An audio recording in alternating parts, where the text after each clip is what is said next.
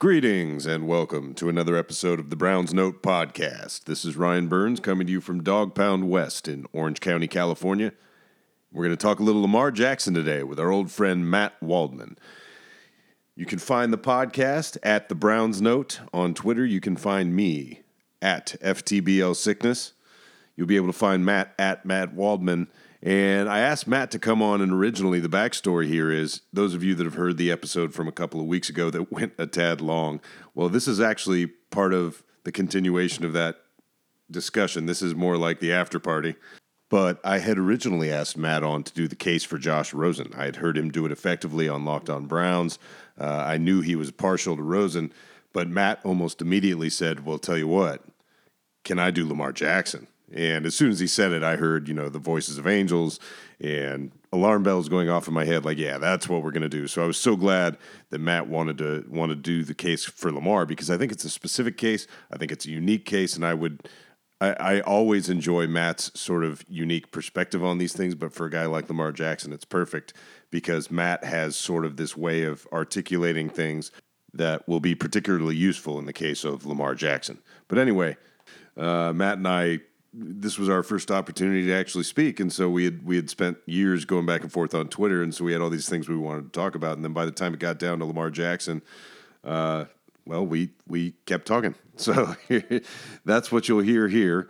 If you'd be so kind, please do drop us a review on iTunes or any other way that you're listening to this thing. I am old, so I assume that the service and all that is distributing it to various places, but if there's somewhere in particular that you're not getting it, that you want it, let us know. The Twitter handles are the best way for that. But I wanted to get into Lamar Jackson into some aggressive depth because it has bothered me for, damn near a couple of years now that his name is not more frequently mentioned among the opportunities for quarterback in this draft, when indeed he has been awfully productive. Obviously a Heisman Trophy winner, a guy that admittedly plays the game with a more athletic flair than your standard NFL quarterback. But I think, for me, looking back on careers of guys who've had sort of a similar profile, if you want to overdo it, the way he throws the ball does remind me a little bit of Vic. It's not quite as big an arm, but that same wrist flick and the ease with which it comes out and the quickness with which, in the snap with which it comes out, even though it looks a little unorthodox, awful lot of ability in that arm, the right arm in the case of Lamar Jackson. And obviously he's just a complete problem with the football in his hands in the open field. Now, of course, if you're analyzing him as a quarterback, you have to balance those things, right? You got to worry about him getting hurt a little more. You got to ask yourself whether X, Y, or Z is going to work quite as well in the NFL. And that stuff's all reasonable to me. But when I see criticisms that he doesn't understand NFL concepts, or he's a run-first guy, as opposed to, in my view, a guy who happens to be able to run like crazy and therefore be a fool not to employ that skill, but is also a very talented passer. This is not Mike Vick coming out of Virginia Tech, in the sense that this is a kid who clearly studies the game. This is a kid who plays for a coach who has a strong NFL pedigree and has mastered that offense. So you could tell me a lot of things. You could tell me his accuracy is a little erratic, whatever. And, I might agree with you to an extent. But for me, if you're having a conversation about the future of your organization in the NFL in the year 2018, and you're not including a guy like Lamar Jackson in that conversation, based on everything we know, look, maybe he throws food at old women as they cross the street in his off time and we just don't know about it or whatever. But what I'm telling you is, based on the way this guy plays the game and has produced over an extended period of time for a coach who was once hired as an NFL coach for his offensive play design and philosophy and coaching, for that guy not to be in your conversation, I'm going to ask some questions. And I mean, that's not to say that you're just absolutely wrong if you don't love Lamar Jackson. I'm just saying, a guy with his career, it should be at least a rebuttable presumption that he's a pretty good quarterback. And I'm not even going to give the time of day to things like position change and all that. The question is, can you as an organization commit to playing football with a little bit of fear that your guy's going to get hurt while running it? I mean, that's basically the way I see this. To me, this isn't you have to slow everything down and change your whole program. And so, look, I know there are people out there that are going to disagree with that, but that's why we do these things. And that's why I had Mr. Matt Waldman on this episode of the Browns Note podcast, because if there's anybody I can bounce these kinds of ideas off of and know that I'm going to get measured, researched, and significantly more expertised feedback than my initial input, it is with a guy like Matt. And with that, let's turn now to our discussion, because it goes on for a while, as did the first one with Matt, but it was such a pleasure to have him on again. This is Matt Waldman on the Browns Note podcast, making the case for Lamar Jackson.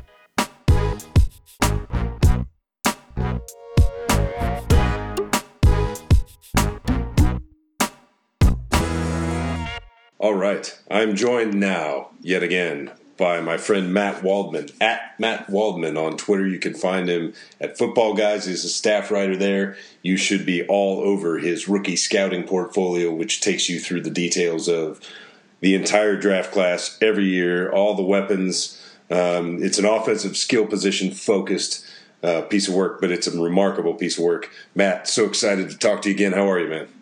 Oh, I'm doing great. This is a fun time, and it's going to be fun to kind of shoot it about, you can quarterbacks here right now. Man, I know. I don't never know what I can say on a podcast. No, this is an HBO quality podcast. You can say what you want. Oh, beautiful. There were many F-bombs dropped on the "What are you talking about? Take a running back first, number one overall" episode that I had with Brendan Leister last week. We were taking that idea down. So yeah, you should feel not bashful. Feel free. If I could imitate Bobby Hill from King of the Hill, but have him say, "What the fuck are you talking about?" then rather than "I don't know what you're talking about," yes. in his father, his grandfather-in-law's voice, at the deli, that would be fun. But I can't do that. Well, this is a grown-up show, so feel free to do as you may. All right. But the purpose of this episode is so I've invited various people on who have either professed great sort of conviction about or willingness to make the case for a given quarterback prospect in this draft. And for me, there are really four that matter. I'll just tell you, Brendan last week on the podcast said, look, Josh Allen so far doesn't exist to me. He's willing to make his opinion change based on sort of some all-22 study he's going to do. But for the most part, we've sort of, for me, look, I've seen enough of Rosen to know that I think if you don't think he's in the discussion, I kind of wonder what you're looking at. More or less the same thing with Darnold, more or less the same thing with Mayfield, more or less the same thing with Jackson. For different reasons on each guy. I have things I like about each guy. I absolutely have things about each guy that make me go, well, he's not perfect. But this being the world it is, 2018, I'm not looking for perfect. I'm looking for a guy that can win me 10 games to start, maybe win me a division, and then let's get into a playoff run and see if Nick Foles can't win me a goddamn Super Bowl. And so I'm wondering, you have been out there. I know you appeared on Locked On Browns, talked a lot about Josh Rosen, and so that's sort of a nice reflection off of this. You asked for the Lamar Jackson assignment on this one. Tell me why. Yeah, because I think that he's not only a quarterback prospect and not a wide receiver prospect, but I think in my grading, the only other quarterback prospect that I like more than him is Josh Rosen. He's my number 2 quarterback in this class, and I think that there's a gap between Rosen and Jackson at this point, and there's a gap between Jackson and Darnold, and then there's an even bigger gap between Darnold and Baker Mayfield. And the reasons is that you may look at Baker Mayfield or Sam Darnold or Josh Rosen and say, we're going to put them on the field right now, and we're going to give them certain types of, do certain things with our offense to cater to them, and they could produce right away.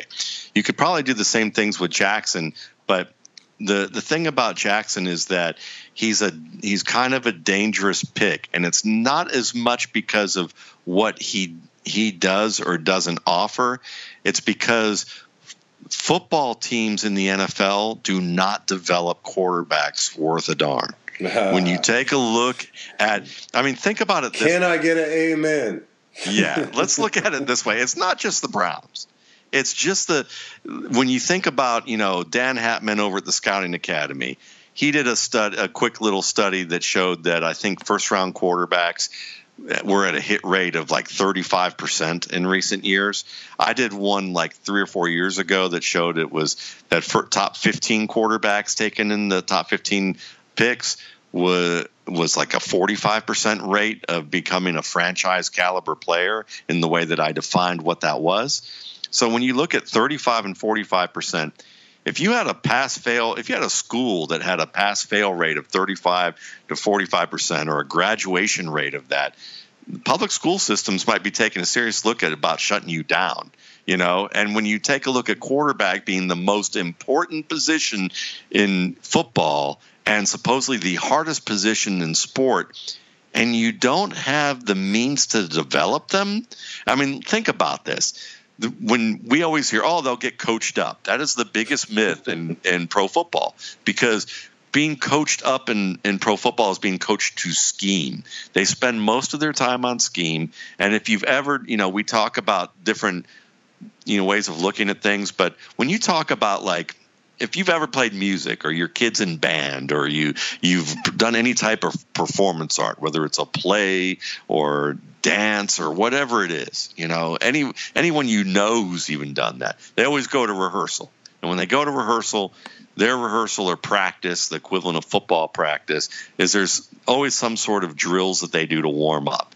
How long do those drills take? Do they spend an hour doing them? No, they spend like 5 minutes on each drill, maybe do 15 minutes worth of drills, and then they get started for the length of that practice or rehearsal time, practicing for the event that they're getting ready for that performance, which is the game or the recital or the concert or the play.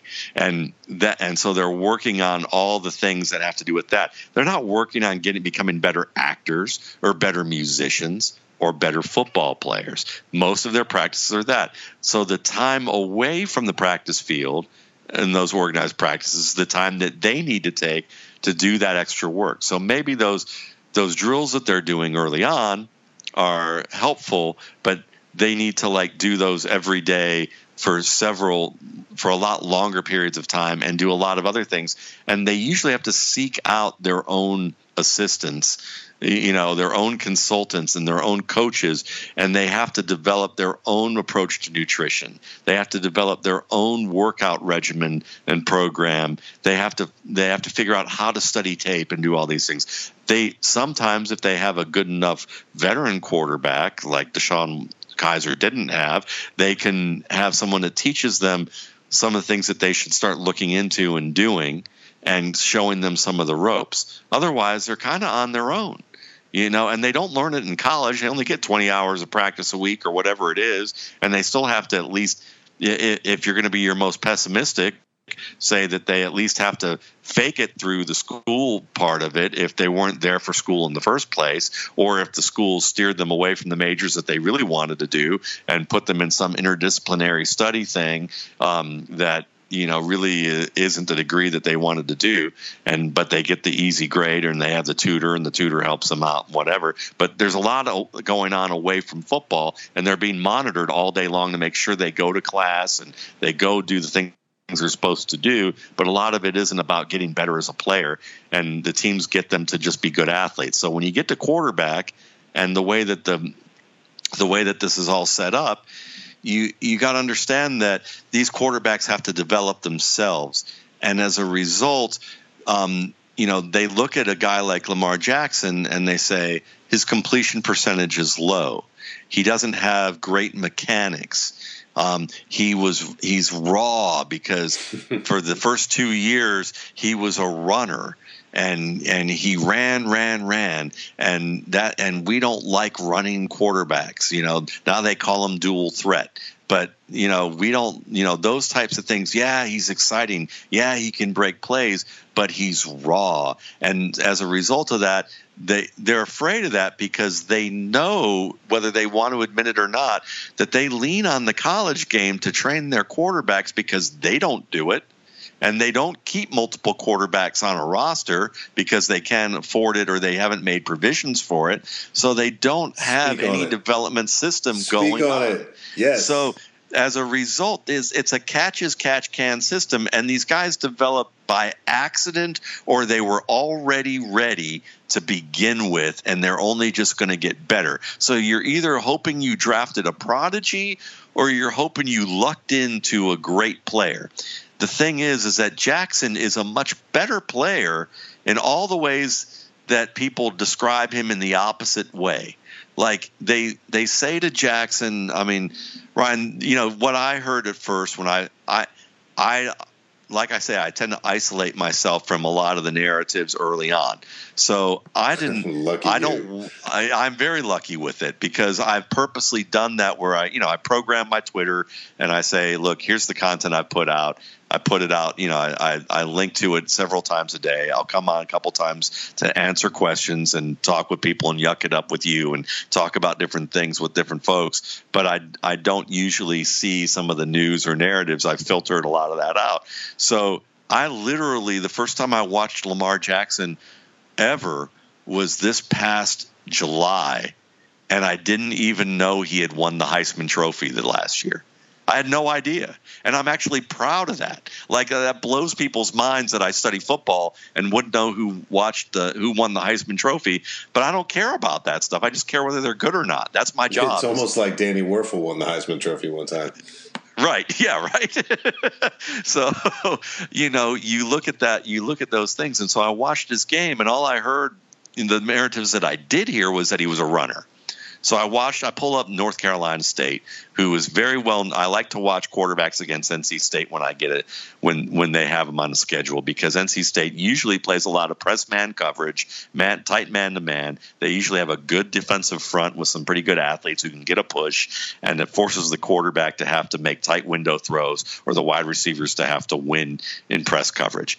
So I'm watching Lamar Jackson, and I'm watching a red zone play, and he drops back. He slides. He does a beautiful job of sliding away from pressure with controlled footwork, looking off a safety in the red zone to the left, and then throwing back on the second of the double slants to the right over a defender in the middle of the field after he had basically done about 3 very different things all at once, and was kind of, juggling those balls in a way where he made it just look effortless and manipulated the defense in a way that the way he was characterized as you would have thought would have happened is he would have dropped back 3 steps, felt the pressure, dropped his eyes, made this wild move to spin around, run around 8 million different ways, and then try and force the ball in there and it be intercepted, because that's the way they're characterizing Lamar Jackson, is as if that's how he plays football. When in fact, Lamar Jackson plays in Bobby Petrino's pro-style offense. So he takes drops from center. He has to do shifts. He has to send guys in motion. He has, reading the field when you drop back is different than reading the field from a shotgun. So he's used to being able to make those types of reads with the line closer to him, more action going on, so that when he sees flashes of color, he doesn't flip out and drop his eyes and spin around, and doesn't make plays like Josh Allen, for instance, where he, to me, quarterbacks have in the pocket, there are 2 basic maneuvers, and I classify them as fight or flight. And when a quarterbacks all do both, but you want to see more fight than flight because this is good. And so you think about boxing, the whole boxing metaphor. When a boxer's, mixing it up with his opponent and he starts to get in trouble, does he anchor in so that he can feint or duck or dodge and then deliver a counterpunch? And he has his feet under him and in control so that he's ready for that counterpunch as he anticipates what his opponent is going to do? Or is he going to start to run and try and, use the ring to get away and buy time? Is he engaging in the central purpose of the endeavor, or is he running from the central purpose of the endeavor? Exactly. And so when you watch these guys, Lamar Jackson, he gets compared to Michael Vick. Well, Michael Vick was, except for his first year back from prison in Philadelphia, where he actually was more fight than flight and looked like the quarterback that the Falcons were begging him to try and become. He was mostly a flight player. The minute pressure arrived, he'd duck his head. He would make a dramatic move to try and break the pocket. And when you do that, even if you make the dramatic move not to break the pocket, but to just get away from a defender, if you don't have your feet under you, so then you have to spend more inefficient time to reset so that you can even then get your eyes back to coverage and adjust to throw. When you look at Tom Brady, who was a boxer in college, you see him and he's got wonderful footwork where he anticipates when he's supposed to move. He has the patterns down of how to move given the direction and angle of that puncher, I would call him at that point, and he's ready to throw that counter punch, which is to the receiver. And when you look at Lamar Jackson, he is the best pocket owner in this draft, which is crazy. Well, shit, I couldn't agree with that anymore if I wanted to. Yeah, I mean, this is crazy, and it's so ironic because everyone says he's the next Michael Vick, and he is. He's a better Michael Vick. He's way better as a passer than Michael Vick was. And you know who Michael Vick should have become? He should have become Steve Young. Agreed. And Steve Young tried to work with Michael Vick. Yep. They brought him in to work with him to learn to tie his feet to his routes. So if Lamar Jackson is a way better Michael Vick, that means that what he's aspiring to become is Steve Young. And so when you look at Lamar Jackson and you see that he has quiet feet, which Tony Romo described about Jared Goff, which Tom Brady has, which is the ability to move away from pressure, be able to make that throw and be in a balanced position to throw accurately, but also not eat the space of your pocket to the point where you're inviting further pressure, because guys like Baker Mayfield drift in the pocket. He doesn't own the pocket. When the pocket basically closes off on the edges, he tries to get to the edge, and he didn't need to move that far, and he ends up basically killing his tackles' blocks because he runs into the angles. It's tough to argue with his results, but I agree with you. It's a difficult projection going forward because of that. Yeah. He creates chaos because he thrives in chaos, but now he creates it too often sometimes. So the projection that's hard that you got to try and make is, will he get better at that? And will that actually hurt him in the NFL if he doesn't get better at it? And I would contend it will hurt him in the NFL if he doesn't get better at it, because you look at the Georgia game, you look at TCU, Oklahoma State, aspects of some of those three games, and when teams could make tight man coverage, plaster their receivers with tight man coverage, and they could, close off those exit lanes on the outside. Baker Mayfield struggled, and because he's got great statistical accuracy, but he doesn't have great pinpoint accuracy, and there's a difference in that. When you look at Lamar Jackson, he doesn't have great statistical accuracy, but if you look at it, there's a number of ways to look at that. One of the things is that Lamar Jackson, when you look at drop rates, he had one of the highest drop rates among his receivers in college football last year of the draft-eligible quarterbacks. So you're looking at a guy who had a 12% drop rate among his receivers. If you just took the simple, raw 12% and added it to his 59%, completion percentage, suddenly he's way above that magical number. He's not 56.2. I know that. Yeah, exactly. So he ends up being at 71%, and you're going, oh, okay. So when I only watch 9 of his games, so I watch all? 9 of. That's all. Yeah. So I only watch 9 of his games, but I decided, okay, I chart games when I watch them, and I chart drops, but I never chart drops the way of like.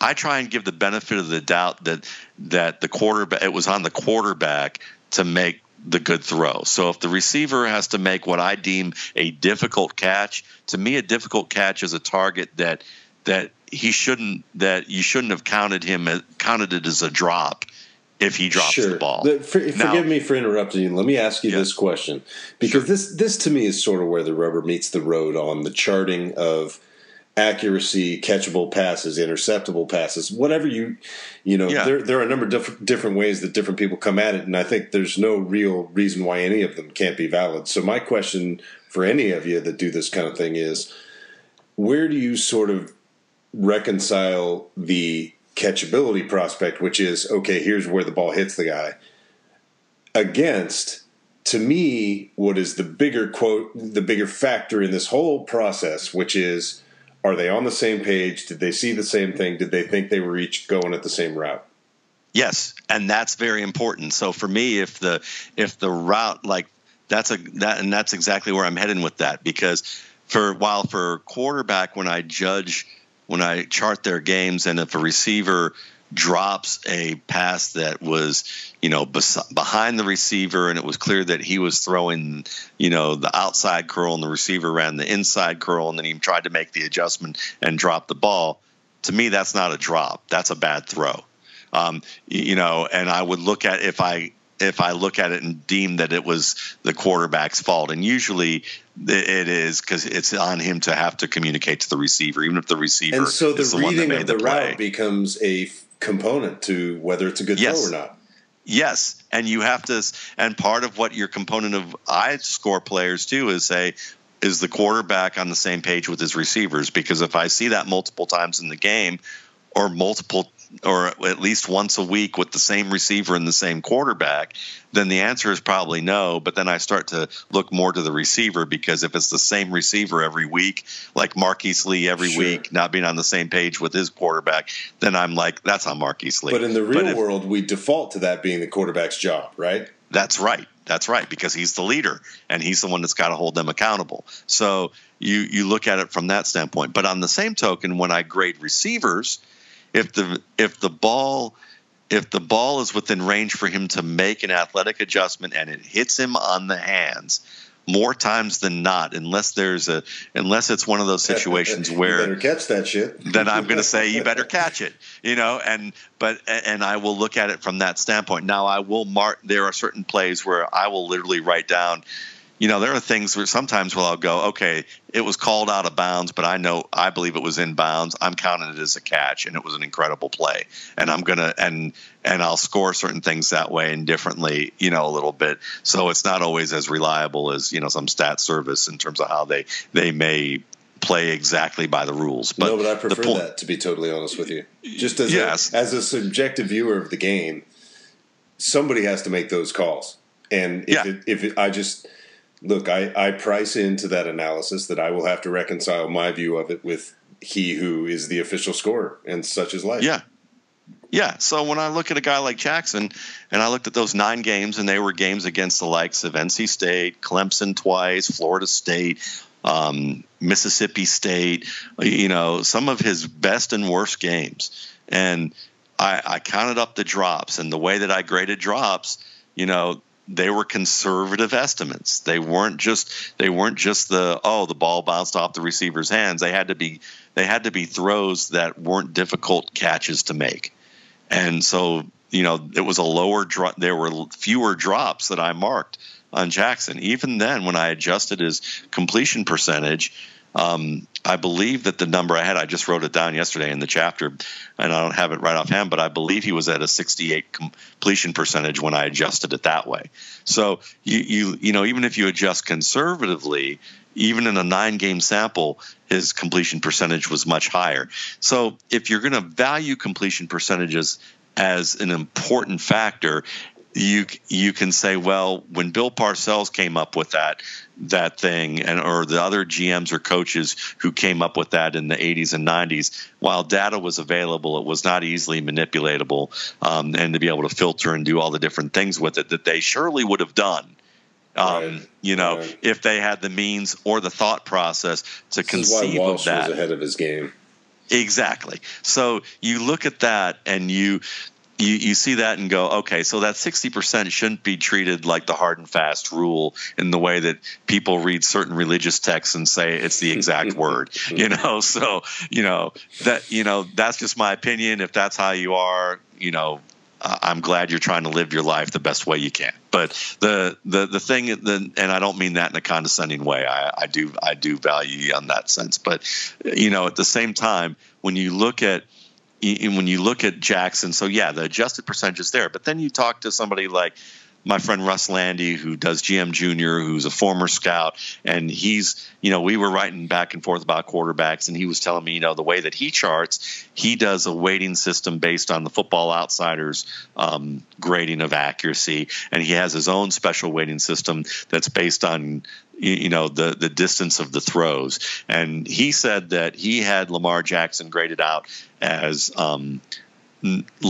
low of a quarterback on accuracy that he has seen in recent years, and he was on the level of Jake Locker and Terrell Pryor, which is not promising at all. It's not, but Jake Locker went top 11, if I'm remembering right, and there's that view of it which says we're going to do X, Y, or Z with this guy that's going to minimize or maximize, weaknesses versus skills, right? And so, I mean, I guess what I'm saying is I think there are very few quarterbacks for whom that discussion, albeit a matter of degree, doesn't need to be had.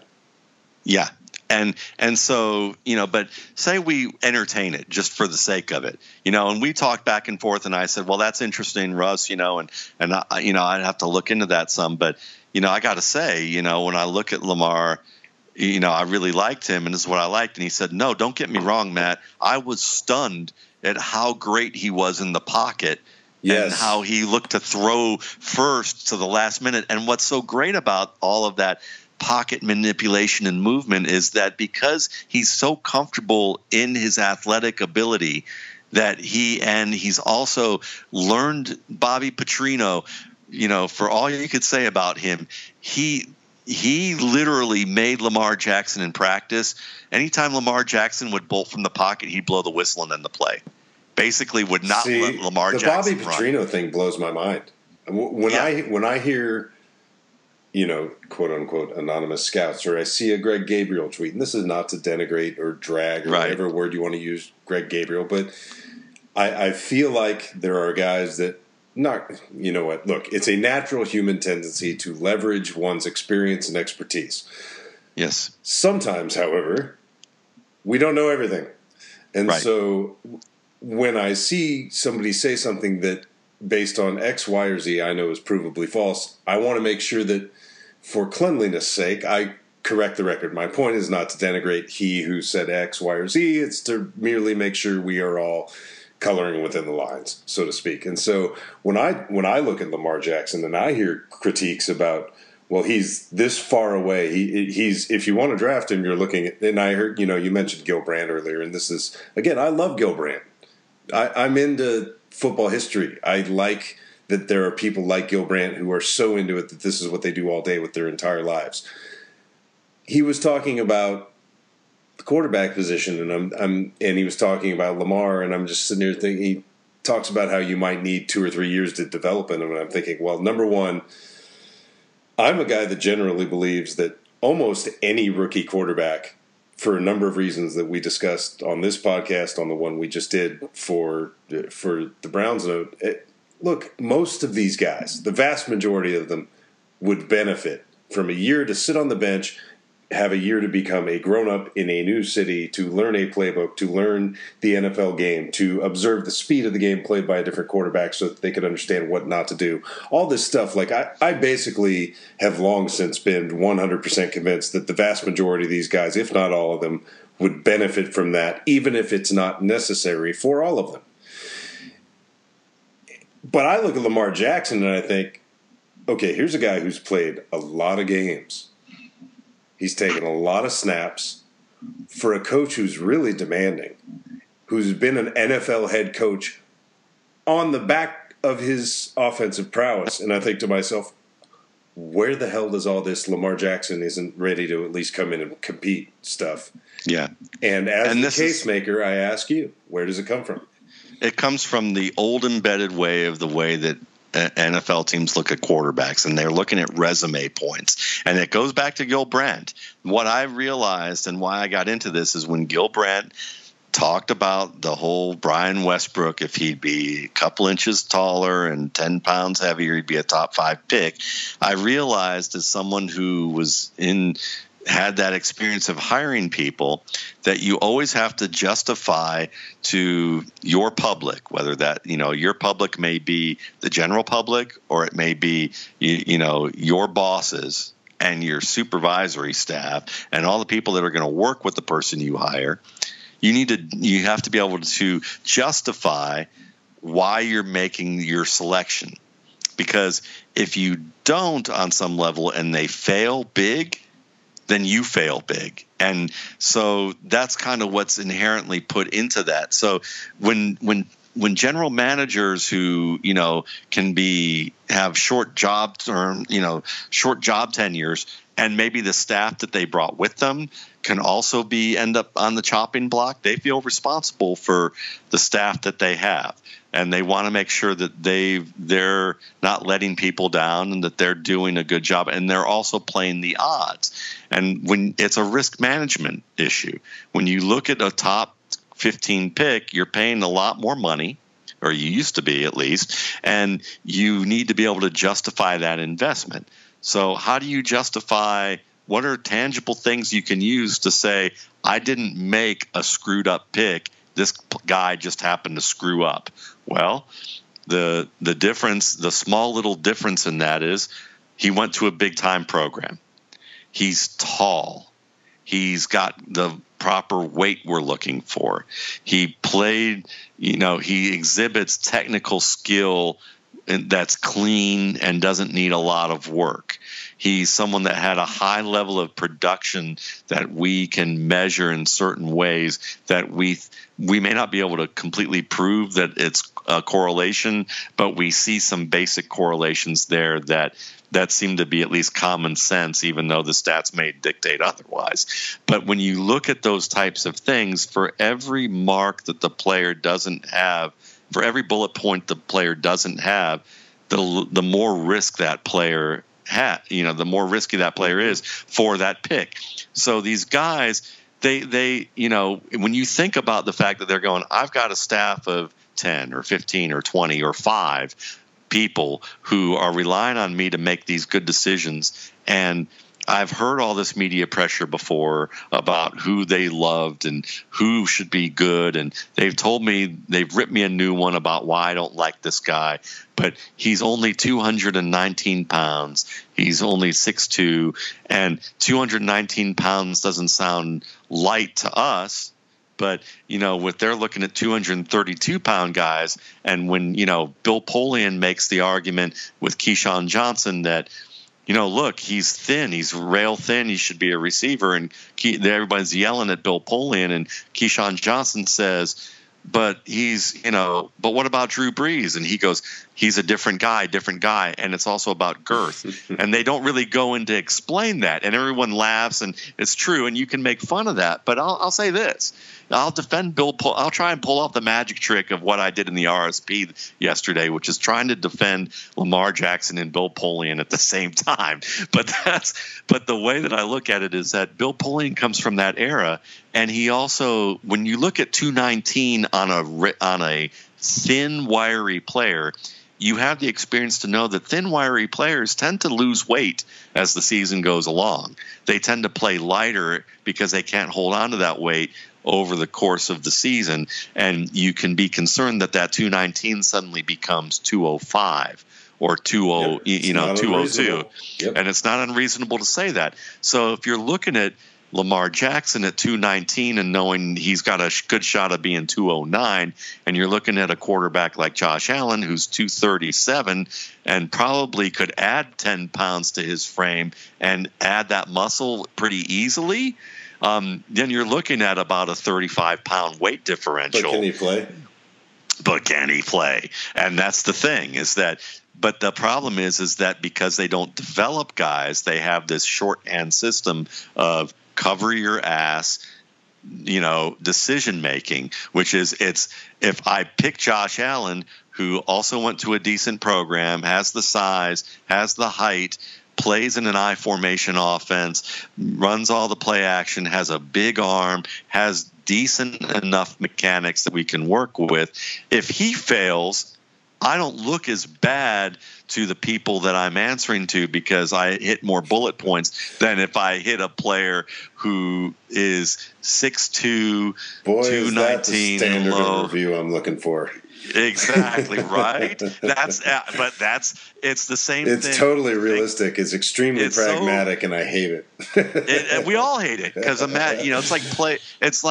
it's like performance evaluations at work. If you've ever had to give them to employees, you've heard the unwritten code, which is usually, okay, we have a 1 through 5 scale. No one gets a 5. No one gets a 1 unless we're planning on firing them. And most everyone is going to get somewhere between a 3 or a 4, and occasionally they're going to get a 2. And you basically intuit and learn that if you're going to give a 5 or give a 2, you're probably going to have to talk to your boss beforehand to make sure that that's going to be cool, or else you're going to look bad and you're going to be coming into question about why you did that. So it's the same thing when it comes to hiring, to recruiting these players. And what they don't understand is that Lamar Jackson may not fit those types of terms, but they have to look harder and answer those questions better, like the accuracy issue, and understand that you can filter out drops now. You don't have to just look at straight up. No, you can actually accuracy. contextualize people's play. You can contextualize their play. You can look at the fact that he may have narrow base for footwork, and that it causes him to lean to the left a little bit, and the ball actually drifts a step or two behind the receiver on certain throws when he doesn't get his feet as well set as he needs to. But that's correctable. What's correctable and what's not? And so what the NFL misses in these old school evaluations is that they judge the physical, the athletic, and the technical first. And then they presume that if the player has that, then that they'll get enough experience that somehow the creative and the intuitive and the leadership will somehow magically bubble to the surface, and they will be able to tie all those skills together into a neat bow and become that great player. When what they're doing is they have it completely backwards. Instead of looking for more is better on the physical, sometimes you say, is the physical enough? Is the technical enough? Can he learn more on the technical? And yes, can he memorize plays? Okay, great, yeah. But what I want to see on tape is can he pull all those skills together and create productive moments in situations that are not familiar to him, because he has his game on the mental, physical, conceptual level ingrained enough that it doesn't have to be something that he's rehearsed a million times to do. And when you look at Lamar Jackson's game compared to a Josh Allen's game, Lamar Jackson's game has that intuitive element. It has that element that if you're a boss, you know that just because, if you have bosses who just do everything by the book, they're so rigid, they're so inflexible that when anything comes along that isn't the way it's supposed to be planned, they fall apart. And the team falls apart, everything goes into chaos, and they can't produce. But when you have a good manager, they know they know that things aren't working all that well, but they find a way to adjust. They figure out who to lean on. They figure out how to take certain skills that they have that are seemingly disparate and tie them together to create a solution, or they identify what a problem is with a potential solution, and then they work upward to maybe their coach or their manager, whoever you want to say they are, and say, hey, I know this is our game plan, but this isn't working, and I think this will work because when I look at the safety and how he's cheating up here and what the linebacker's doing here, and when that situation goes on, they're playing this type of a coverage, and I think we can beat them by doing this. What do you think about that? And the coach says, I think you should stick with what we're doing. And the player, like a Josh Rosen or a Tom Brady or a Drew Brees, will basically say, fuck you. You don't know what you're talking about, Josh McDaniels. You screwed this up 3 times, and I'm not going to lose because of you. I need you to figure something out, and that may not be nice, and it may not be good for TV, even though he gets tons of commercials, but he's going to get in your face and manage upward and say, I refuse to lose because of your incompetency. And you may be a great coach, and we're going to play nice and make up together after this and have a beer about this. If there's anything a Browns quarterback needs in today's day and age, it is that exact attitude. And I think that Todd Haley can be that, because Todd Haley would get into Dwayne Bowe's face about, hey, he got Dwayne Bowe to be the player he was supposed to be for 1 year. I was kind of impressed about that. But I think that he's the type of player that Ben Roethlisberger probably after games where things didn't go well, probably went into the locker room and went into the coach's office, and they probably had it out. It strikes me Todd Haley's the type of guy that, that's why I liked Josh Rosen for them, because of the fact that Rosen. I think Rosen and Haley would get along so well. It's ridiculous. Yeah, because Rosen's the type of guy. Like, I think about it this way: I had a boss. A mutually antagonistic friendship. Yes, and if things aren't, you realize it's about the work. And there are some people, that are people pleasers. Sam Darnold's a people pleaser, and there's nothing wrong with that. Man, totally. But here's the thing. People pleasers are always afraid of having conflict to a certain degree. Well, and they don't always have someone that's receptive to that motif above them. Yes, and if the people pleaser's your boss, then it becomes this. Look, I really feel like this needs to happen, and then the people pleaser gets all upset, and then you're comforting the people pleaser rather than trying to get the job done. But to me, sometimes it's great to have a boss who, things are going wrong. I remember having a boss when I was waiting tables way back in the day who had a bad temper, but he was very direct, and when he got angry, you knew it. But it was about getting the job done. And I remember we were understaffed one day, and and I'm having to handle like 8 different tables when I should only have 4. And so the food came out late. They wanted it free. I came back in there, asked for it. He was pissed off because he was understaffed on the line, and he was cooking on the line. And, he got angry, and he said, tell them, and he was just mad. And I knew what was up. And he said, tell them if you're, this was not great management, but I liked certain things about the aspects of him. And he said, tell them if we have to pay for it, they're going to fire you. And I laughed because I knew him. And he goes, no, I'm serious. And so I went back out there, and I knew he wasn't serious. And I told them, tried to convince them again in another way other than that. And they said, no. I go back in there, and he takes a walk from the thing and throws it across the room up against the wall. You could hear it clang throughout the restaurant. Bad management, but still, the point is that when you get into the heat of things and things get crazy, and sometimes you have to say, hey, look, you need to, and I remember saying to him, you got to calm down. Like, seriously, people are hearing that out in the restaurant. You can't act that way. We're going to lose more people here because you're having a temper tantrum. Go ahead and fire me then, if that's how that's going to go. And then he yelled at me and cursed at me, and I said something back at him. And, at the end of the shift, he said, you want to have a beer? I'm like, yeah, that would be great. And he said, I appreciate what you did. I'm sorry I lost my temper. I'm like, no, it's all right. It was the heat of the moment, whatever. Did we get through it? Yeah, we got through it, and, it all worked out fine. But that's what you need with a quarterback who's willing to look at an offensive coordinator and go, you're not doing your job, and you need to do better. I'm doing mine. I'm trying to give you solutions. You're not giving me anything. You need to do something. You need someone who's going to push back like that. And I think that when you look at, a guy like Lamar Jackson, I don't know if he'll have that, but I know that he is a guy that works hard. I know that he is confident in his skills. I know that he throws with good accuracy. And even though it's not always pinpoint right now, when he does have to move away from pressure, he's in control. He waits at the last moment to run. And when he does run, because he waits so long, his receivers, if it's man coverage, have run off the defense to such a long distance that he has like a 15, 20-yard head start oftentimes to run. And you want Lamar Jackson with his speed and moves to have a 20-yard head start? He creates that conundrum for defenses because if you put a spy on him, mere existence, it's like it's a gift. Yeah. And so if it's a zone, he can pick you apart because I've seen him against Florida State where they play zone and they got enough pressure on him finally that he finally decided to budge from the pocket and drop the anchor and decide to move. And when he did, he rolls out to his left, resets his feet, and he does this repeatedly on tape. Fires the ball to his receiver and forces his receiver to turn his back so that the receiver doesn't take a hit right in the chest, but instead gets hit in the back so he can protect the ball.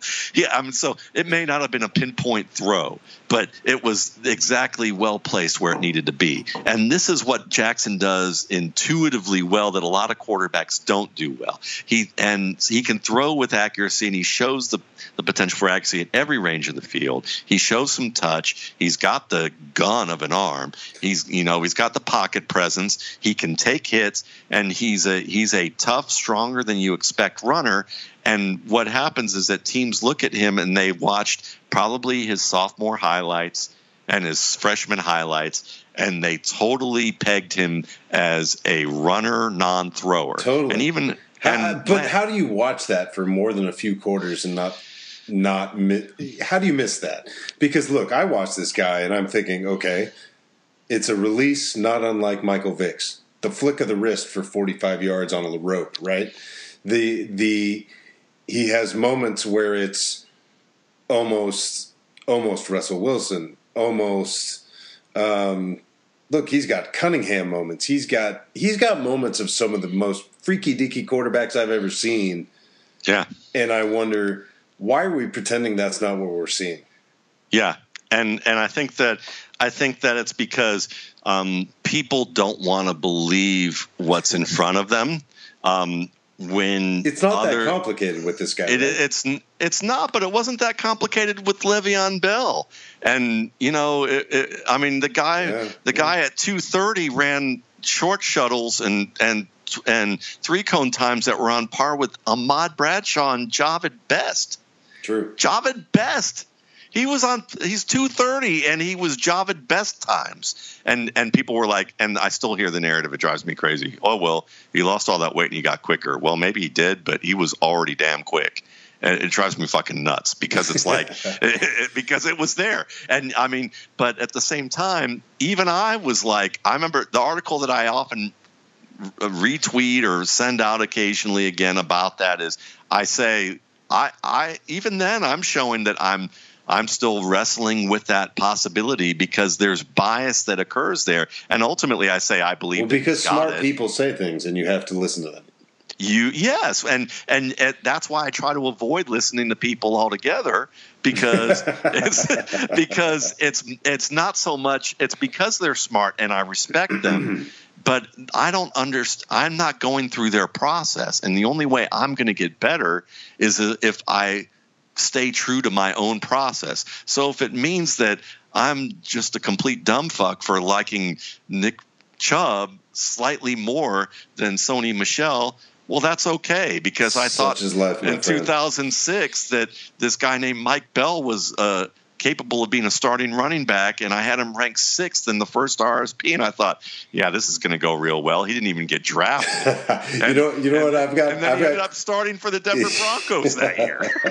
I've got claims to fame on both sides of the spectrum. When I was just out of law school, Tom Brady takes over for Drew Bledsoe. We go watch the Super Bowl at the group of my buddies growing up since early high school, so a 10-year stretch of dudes here. and I'm sitting there watching this game, and I somewhat offhandedly declare, this Brady guy's going to be better than Peyton Manning. You watch. He's going to be a great quarterback long term. So this is now my longtime claim to I was right fame via football knowledge. But I also loved, say, Johnny Manziel. I also loved Trent Richardson. I also loved, and they weren't just because they were being drafted by the Browns. It's because this game is hard to figure out. It is. And when you look at this quarterback class, to me, this is the epitome of that, because there's stuff to like about all these guys. But I don't really like, even if you're going to be really pragmatic and sort of rote about the way that you break down a prospect, I don't know how you really poke huge holes in Lamar other than he's not super accurate. And some of that I think can be coached and accounted for. I do think you can coach base. Some of that stuff I think you can coach. And I also think you have to accept that if you're going to buy into Lamar, you have to own that some of what you love about that guy is what he does purely on his own football, Pop Warner level playmaking skills. And so I guess the sort of as we wrap this, I'm wondering, look, you have to, the idea of the podcast is the case for Lamar Jackson for the Browns, which presumably means you'd be taking him at 1. How do you envision his fit with the Browns? What are you doing with this guy to ensure sort of a nice soft landing at the outset and a good long-term sort of prospectus? Well, let's see. I make sure that Josh Gordon is still on the right track and everything's going well. Yes. I get another receiver. Assumptions galore. Yep. I push another receiver to push Corey Coleman. I continue to add depth to my offensive line to have some redundancy in case those guys get hurt, that we got those 2 nice free agents. And I put him behind that good offensive line with a decent run in a game with an all-world receiver who can erase inaccuracies as well as just get open and be able to throw him and hit him in stride in ways that Lamar Jackson actually can do. And you play pro-style football because that's what he's been doing for the past 3 years. And you can incorporate some read option. You can incorporate some design runs if you want to, but don't do it too much because he is a pass-first quarterback who just happens that when it becomes painfully obvious that he can run, not only will he, but he will become a devastating runner because he'll weave through about 5 people and outrun the field. So you don't really... Forgive this question, Matt, and forgive the interruption, but I sort of wonder... And I tend to do this with guys. I just sort of pick 1 or 2 along a certain spectrum, and I guess I feel like it's illustrative, and so we'll just all have to trust my instincts on this. Marcus Mariota, Lamar Jackson, further along on the pro concept offense spectrum coming out of college. I would say that while Mariota was a little bit more polished of a player in certain respects, he's a more robotic player than Lamar Jackson. Lamar Jackson had more feel, and that just showed up in terms of how he processed information. It's always felt to me that there's a computer processor going off in Marcus Mariota's head, and sometimes the blue screen pops up. And when you look at a guy like Lamar Jackson, I feel like, man, that's good. I hate you. That's so good, Matt. Damn it. But that's part of an ongoing discussion I had with our mutual friend Eric Stoner back in the day when he was writing for me. Because, I always said that he was a task-oriented quarterback, that Marcus Mariota was task-oriented, and that you have creative managers and task-oriented managers. And Tom Brady, to me, it's so good. It's so accurate. I really love when you bring... See, for me, business and football are so interestingly mirrored, and you bring these concepts into it, and it's like, I know there probably is a sort of niche market for that little analysis, but man, I am smack dab in the wheelhouse of that niche market. I appreciate it. No, I'm glad because and a lot of people comment to me about that they like it, so I keep doing it. So it's like, you look at that, and it really is that. Tom Brady to me was the ultimate task-oriented quarterback. He just does it so well that it's not that noticeable because, you knock him off his spot and tell him to play off script and he can't do it. That's just not his gig, But if you let him prepare maniacally, and you give him the situations to read and understand when he's going to read them, he's going to make it look intuitive and flawless, but it's not really his deal. Brett Favre's the guy who's the fly at the seat of the pants creative manager who inspires, but also, he came up with the RPO. He didn't know a nickel defense, but he practically invented the RPO. I've always joked around that Brett Favre is kind of like quarterbacking is like trying to play chess during a barroom brawl, basically I've joked that Brett Favre was the type of guy that, you'd checkmate. You'd basically he'd move his queen, and his opponent would basically take the queen, bite off its head, and then poke Brett Favre in the eye with it. And then Brett Favre would turn around and pull the thing out of his eye, grit it, sharpen it with his teeth, and then stab the guy to death and say game over.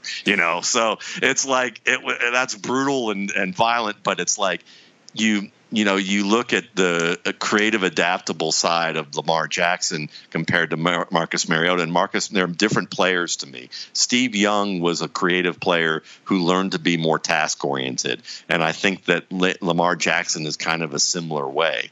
Michael Vick is a creative player who never learned to be task-oriented. And I think that he somewhere falls in between those two players. And as long as you don't try to overrun him, and you try and calm him down and say, look, don't lower your pads into the linebacker. Just don't do it. If I see you do that, I will kick your ass personally. You need to slide. Just slide or run out of bounds. I don't care if you only got 5 instead of 50. Just slide, for God's sake, because we want you on the next play. And you drill that into his head, but most of the time he's going to look to throw. And what the receivers at the Browns can have, and if you can give them time to develop there, honestly, to me the development isn't about, the footwork's he's going to have to work on, but he's going to do that. The guy came in and he never had a playbook in his life in high school. He ran a no huddle shotgun offense without a playbook. And when he went to Louisville, his mom helped him learn his playbook. And that's the other element about him, that they're going to make him out to be that he has a mom like Eli Apple.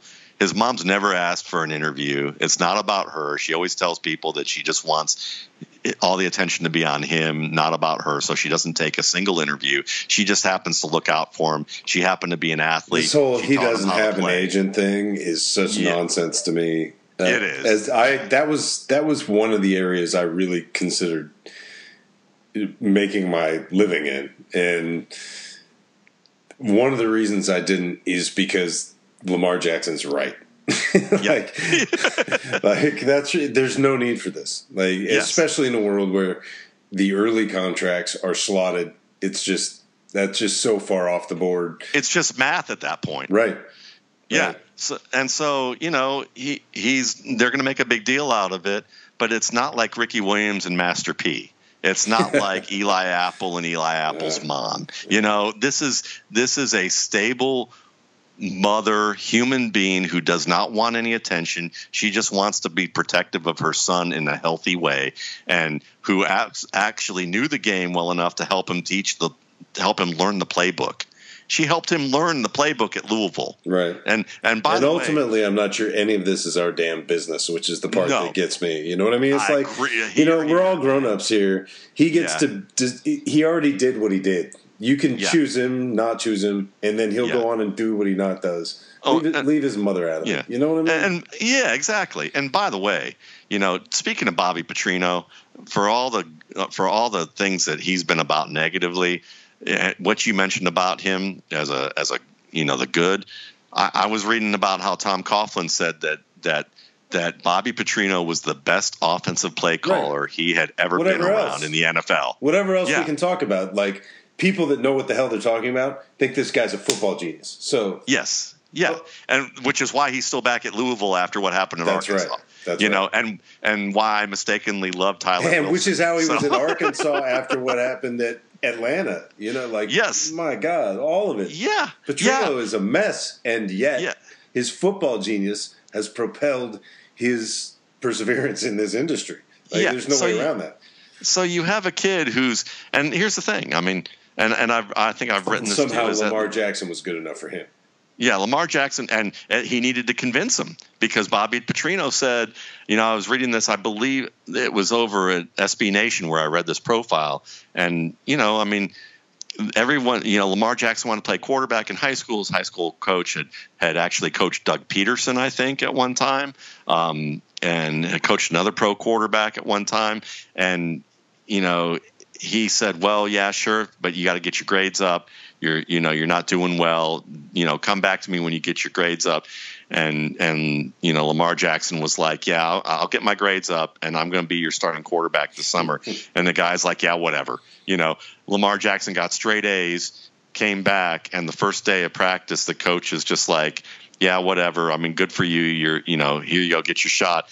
And like the first time he saw Lamar Jackson put his foot in the ground, he thought, holy shit, it's Tommy Frazier from Nebraska. And then he saw Lamar Jackson throw, wow. and he was like, it's over. He's in 15 minutes. I fear a great percentage of my audience will not know how great Tommy Frazier was. Right. They probably won't, but it's, but go look up Nebraska highlights and you'll find out. But, when you look. Side note, Matt, I don't mean to do this to you, but my best man was the starting left guard at Arizona State on that team that beat the team the year after. So the 19-0 Tempe monster game.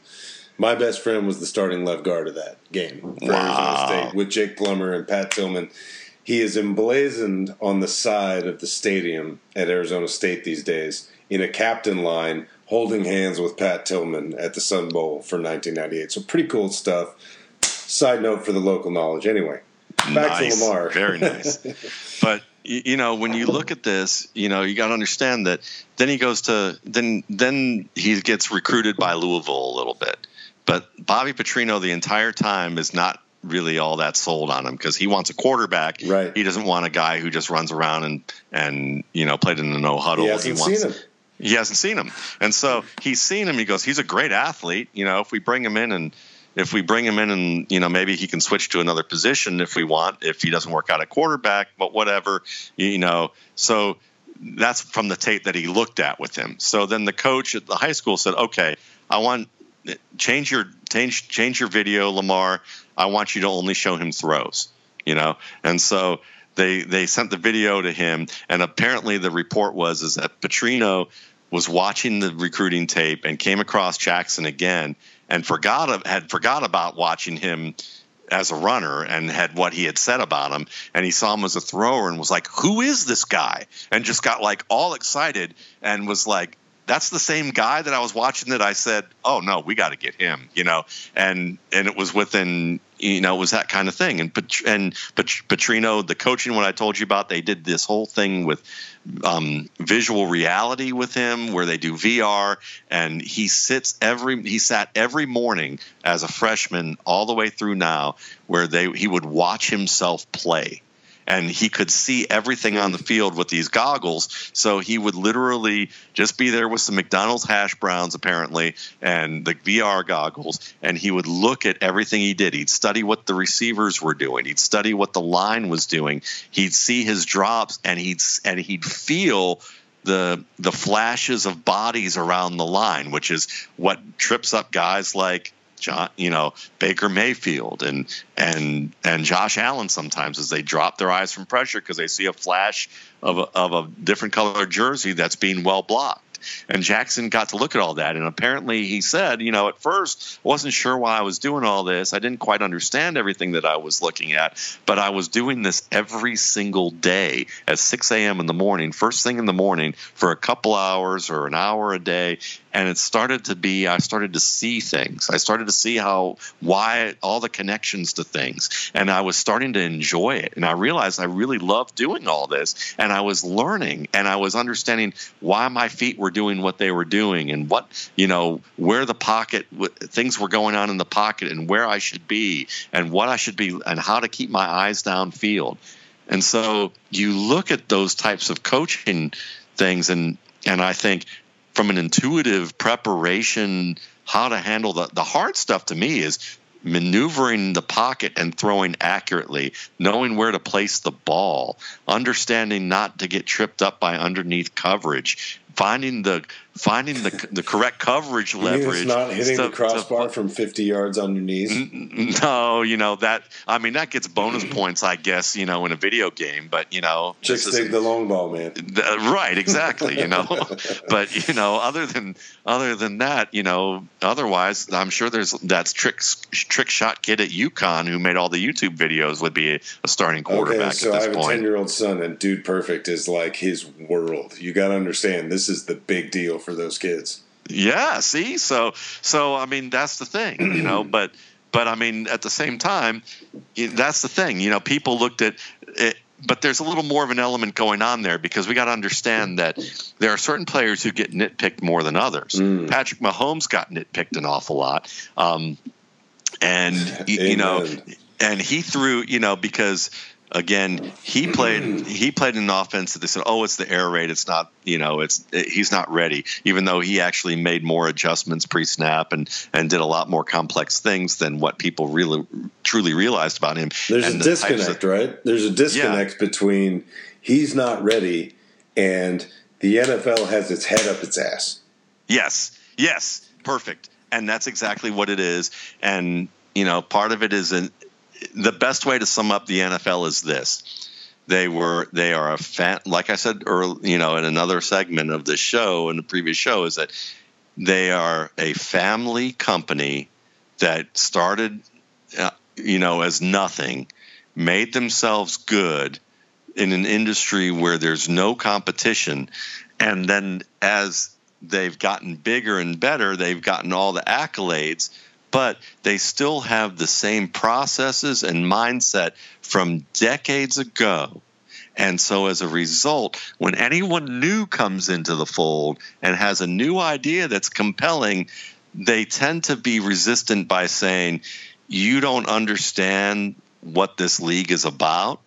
You don't understand, we've had success doing it this way forever.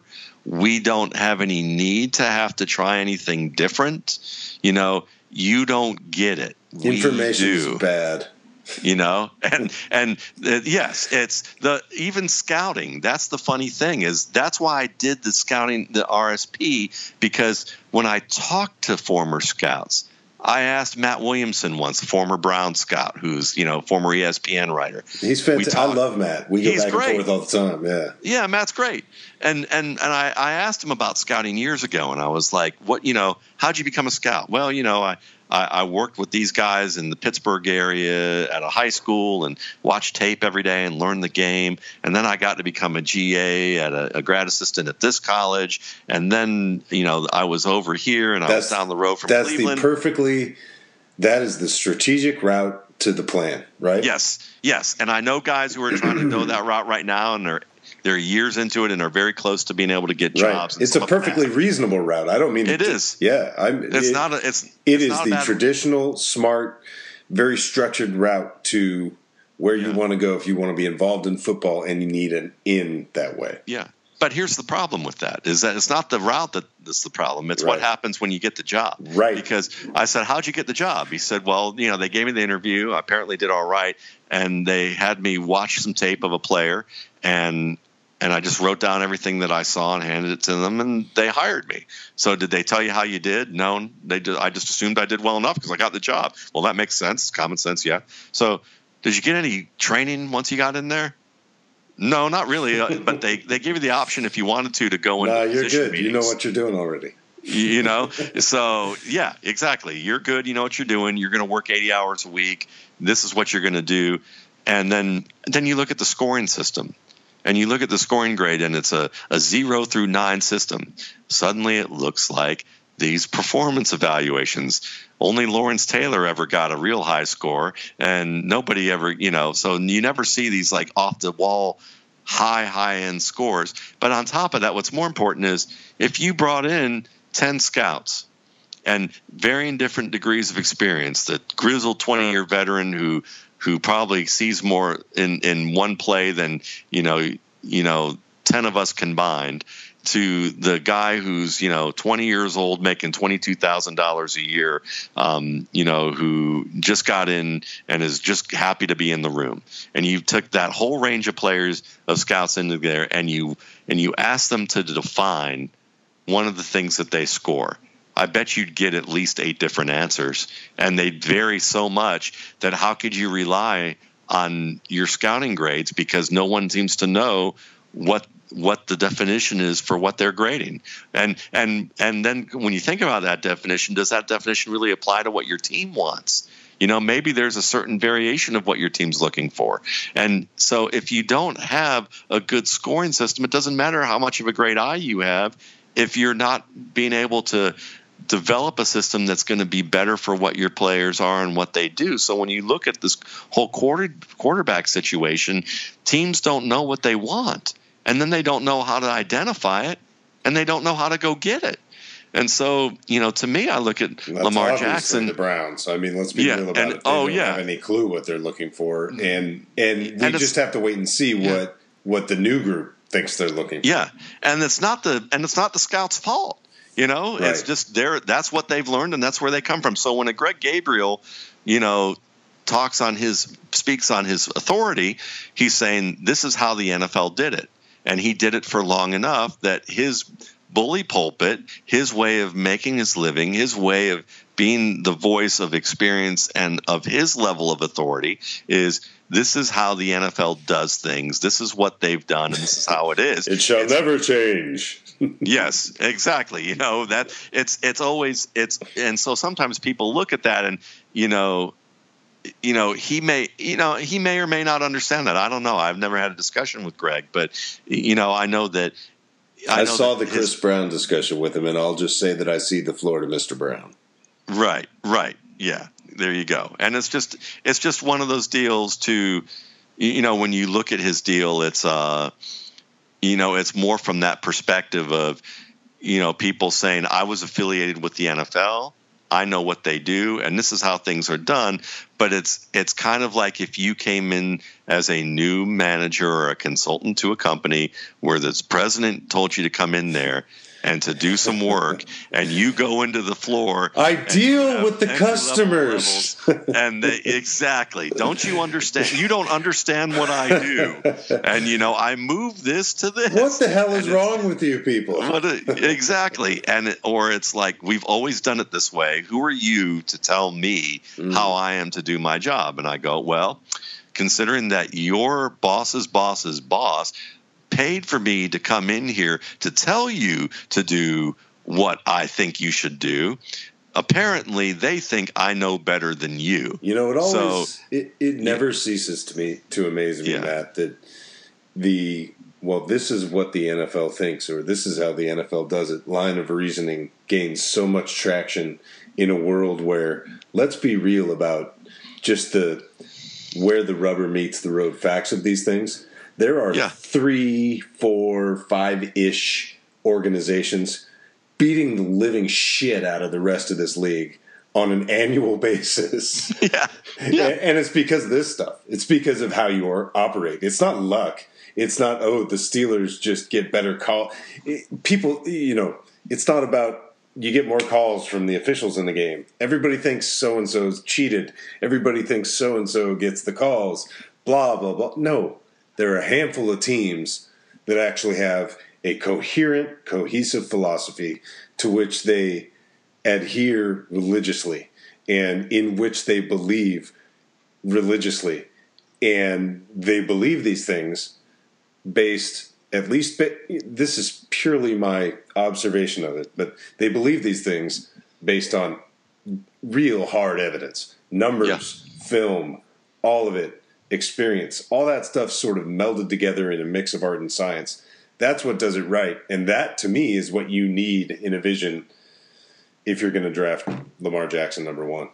Yeah, and to me, that's what has to be there is you need that type of thing. Otherwise, the mentality is going to be, the way we do things here, the way you think, that's the same thing as if I said, how do you make gourmet food? Well, the way we do things here at McDonald's is that you take the sesame seed patty or the sesame seed bun, and you have cooked this patty, and you throw it around, and then maybe you wipe your behind with it, and you put it on there just because if the customer's not all that great. But that's how we did it here. If you weren't a good customer and you ask a dumb question up at the front of the counter, and that's how it goes. Don't ask me about gourmet food, because that's just not realistic. That's not how things are done at McDonald's. McDonald's makes a ton of money, and they've been around forever, and they rule the world, and they've served nearly trillions. They've served trillions served at this point. So why are you going to question us? That's kind of the attitude of the NFL with a lot of things right now. And I love the NFL. I love the game. I love the players. I love the competition. I don't necessarily love I don't love the structure. I don't love the way the league manages things. I think if the league were more like the NBA, it would be such a better league for everybody. I think that it would just be a more exciting and more evolved way of looking at things. But yeah, I mean, if Lamar Jackson to me is. I would say the Browns should draft Lamar Jackson because he's the exact opposite player that they're thinking about drafting. And they need to realize that maybe they need to use a reverse barometer with their quarterbacking in their process right now, because everything that they do has turned to shit when it comes to picking a quarterback. So pick the quarterback that you think is shit because he's actually going to turn out to save your franchise, because you already have the blocking in place, the big time receiver who you can barely outthrow, and another one who, if he's on the field, you can barely outthrow. And you have a quarterback who can hit him, and if that doesn't work, he can also run.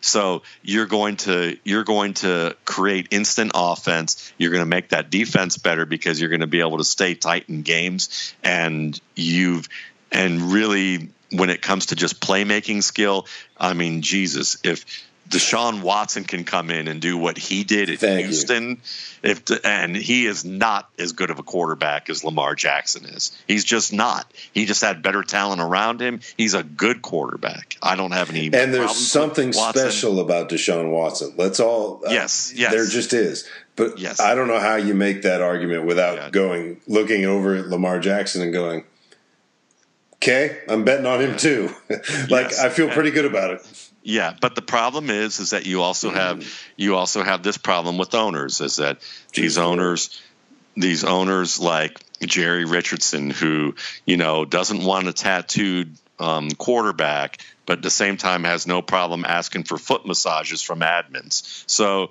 you have that kind of mentality where they want a player that they can bring over to their. Seems relatively liberal on his hiring requirements. I mean, he's willing to keep the guy who's 1-31. So that's true. So that's true. But at the same time, he also seems to be changeable to whatever people tell him at that moment that he's hired, until they haven't gotten the results, and then he doesn't trust them anymore, and he wants to throw them you better out. be good quick. Yeah, exactly. So I think that when you look at this. Yeah, I do actually think they should question themselves enough to say, we haven't picked a good quarterback yet. If we really hate him, I mean, I'm joking, but I would say, if we really hate him, we must really be on to something. Let's go ahead and pick him. But the real truth of the answer is that he really is the best prepared to be able to create offense for you and also do it in and outside of structure. And the Browns need a player who can do that and be dynamic both in the short game, the long game, and the running game. I love it. I'm glad I asked the question, because it has struck me how limited the, I guess, advocacy, however you want to characterize it. It surprises me how rarely he seems to be in the conversation for the number one overall pick for the Browns. And potentially franchise-changing kind of guy to me, as admittedly for me, this year I'm particularly unstudied, and so it's easy to say, hey, these guys, there are 4 or 5 of them that look like, hey, what the hell? Right. But I don't know how Jackson's not one of them with all the experience and the production. But it's an image sport, and because they always say that they're the CEO of the team, which is wrong, but they want to say that. Well, they want the kid that they can invite and put in front of the exclusive restricted country club and not have the members be horrified or think that there's the guy that they had back in the day enter the room from the exit as opposed to the entrance. And what I want from my quarterback in the modern age, Matt? I want him to be able to hold up a Lombardi and bomb a drive, and I got $100 right here in my flat hand that says Lamar Jackson can do both of those things. I agree with you, and to me, it's a shame that we're still in that kind of society at times. But there is, part of it is it's not so much to me a conscious bias. Like the reason I defend Bill Polian, the reason I defend Bill Polian is that, listen, Bill Polian, there are two quarterbacks I totally agree with him that he liked. One was Chad Kelly. I'm a total Chad Kelly fan in terms of his ability. And, I think that, Bill Polian said he was the best quarterback he's seen in the past 2 years. That was last year he said that. And I may not have been with him totally on that, but he was up there for me. And then the other quarterback that he really liked is another story that I heard back in the day was I really liked Nate Davis out of Ball State. Now, if you don't know Nate Davis is a black quarterback. So Nate Davis had an incredible, he had an incredible arm, incredible ability to throw, very intuitive game, managed the pocket well, big, quick, but played from the pocket, more than anything. Well, he didn't get into the draft in terms of really high because he had a learning disability, so that kind of dropped him, and he played at Ball State. So he ends up going to the San Francisco 49ers, where Alex Smith was struggling to maintain his hold on the job. And every time they put Nate Davis in the preseason, he was just killing it. And he looked fantastic. And you saw the promise there, but he didn't work at his craft. And he didn't get on the good side of old school coach Mike Singletary. And when you don't get on Mike Singletary's good side, you're going to sit Vernon Davis. So, you see that kind of thing. And, he ended up having, a quick exit. But this was during the time that when Peyton Manning had hurt his neck and they didn't know what they were going to do, he might need surgery, and they didn't realize that until the summer.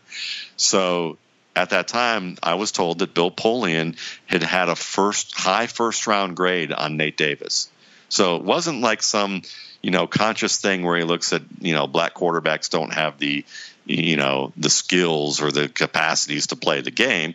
He looked at Nate Davis and said, I had him graded as a high first round pick. We just didn't need a quarterback. We had Peyton Manning. But now that we do, let's bring him in and give him an opportunity. And we'll look at this as an extended tryout, because if he makes the team and plays to the level that we expect him to, we could wind up having him. And then if Peyton never comes back or he's not the same, we have our franchise quarterback.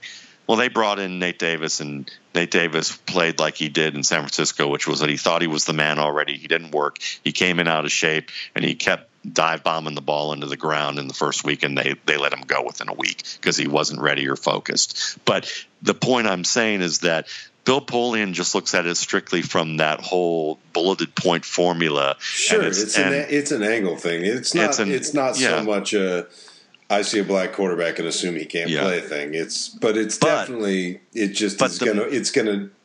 by the nature of the angle, it's going to inherently affect a black quarterback more. It does. It inherently, because what happens is it's suddenly, he doesn't fit all the traditional looks of things, but he has other skills that are actually as good or better, or they're expressed, or he has the skills, but they're expressed a little differently.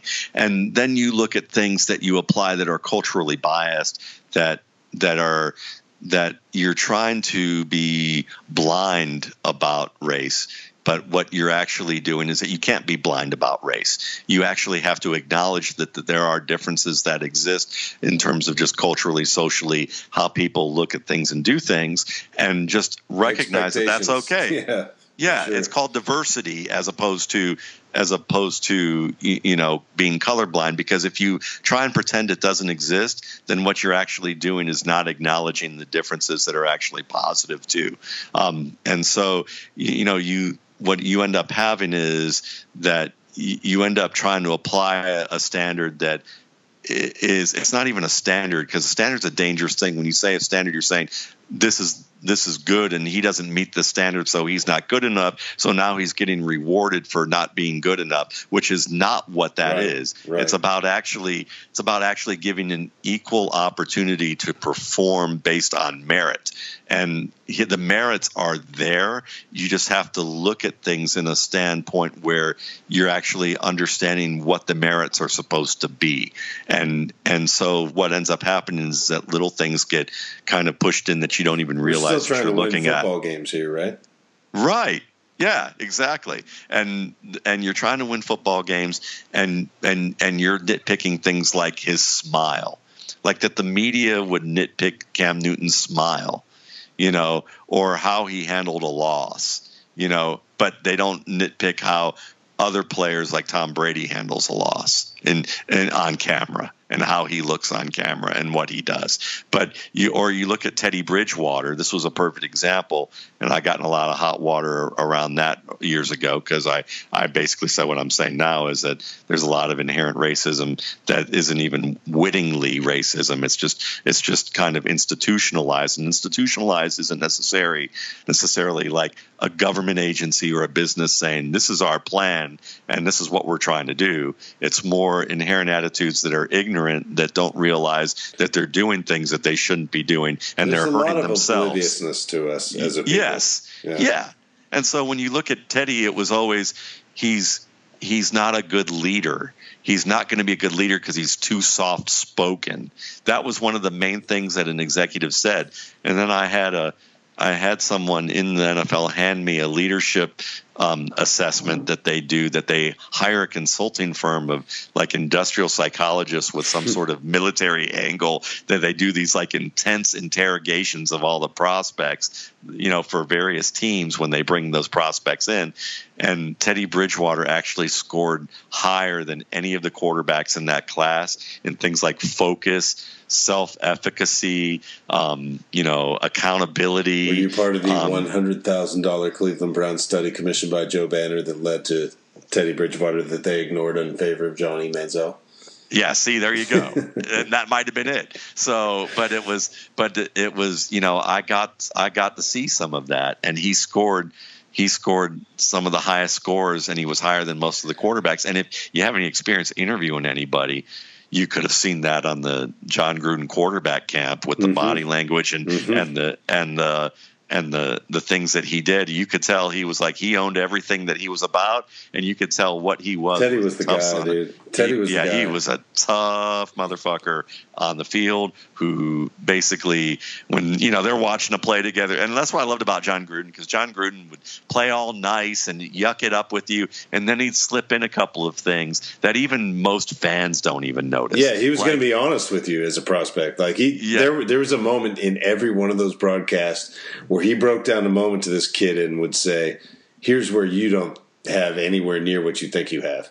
Yeah, I know one for every element. Know that you can't say shit about what I'm about to show you, other than, "Yep, I own this." Yep. Are you going to own it? Right. And I remember like comparing him, Bridgewater, with the Clemson quarterback before Watson. I don't remember his name, but that Clemson quarterback, Taj Boyd. Yeah, Taj.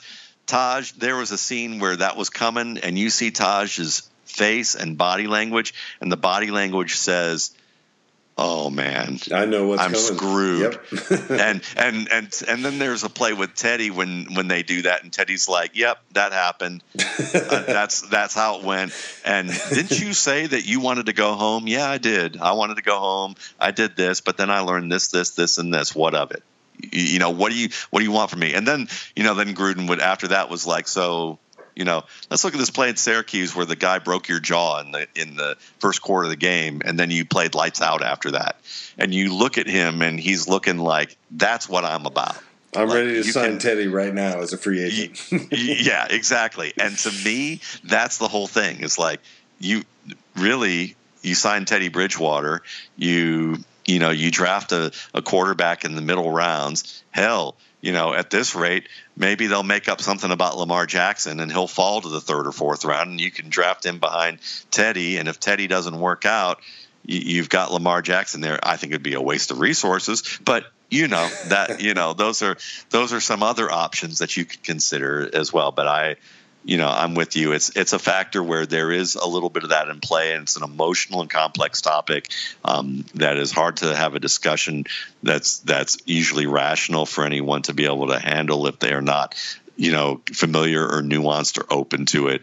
But there is a little bit of that element at play with some teams, and some of it's not always well. And I think that's the way it is. Yeah. Look, there are some teams for whom this man will not be a consideration, and you can think whatever you want about it. I think it's ridiculous and lame, but it is. The world is the world, so. It is. And then you have media that makes it worse because they're not very well trained in it either, and they also tend to also have attitudes where they're not really cognizant of human nature in a way that they like to think that they're kings of, but they aren't.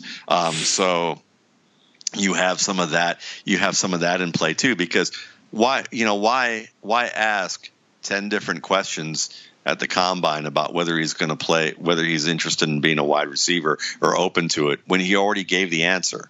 Like he already gave the answer, well before the combine. Why are you going to ask it a million other times? Why are you going to, some of the things that just are discussed about, why are you going to entertain some of the things that are said? Because it gets people to read you. But it's not. But if you were going to be serious about what you're reporting and actually have a reputation where people look at you and go, you know what, I'm going to read this site because when they give me information, there's something rock solid about that. It's not bullshit, or it's just not stuff that's just that I could find. That's not the 23-year-old male's version of The View, but that's what happens these days, is that, it's juicy. It's kind of controversial. It's going to get me clicks, but just being popular doesn't make you a good journalist. And we have a lot of journalists who, back in the day, a journalist would look at some of these things and, maybe the race issue would be newer, but there'd be certain issues that would have parallels to that, where they'd go, these statements are ridiculous and we're not even going to print them because it just shows how stupid we are to even entertain this. Right. And we're as a society, we've fallen back into this. We should be beyond this by now. Right. Yes, we should. Yeah. Right. Well, I think we've covered Lamar Jackson at some extent, and I really appreciate it. Well, hey, look, I'm going to do this with each of these guys because, look, you might as well. We've got a month and a half or 2 months. I've got enough relationships in this little business here that I can ask people on who can make competent cases for all of them, and this was certainly one for Lamar Jackson. Matt, I can't tell you how much I appreciate it, man. That's Matt Waldman, at Matt Waldman on Twitter. Find him at Football Guys. Matt, remind me the website. It's mattwaldman.com or mattwaldmanrsp.com? mattwaldmanrsp.com. Okay. That is the website. Go check it out. There's not a single piece of draft related content that I would recommend more wholeheartedly than the RSP. Go out there. Thank you much, man. Get it. You know it. Thanks, man. I appreciate your time. Thank you.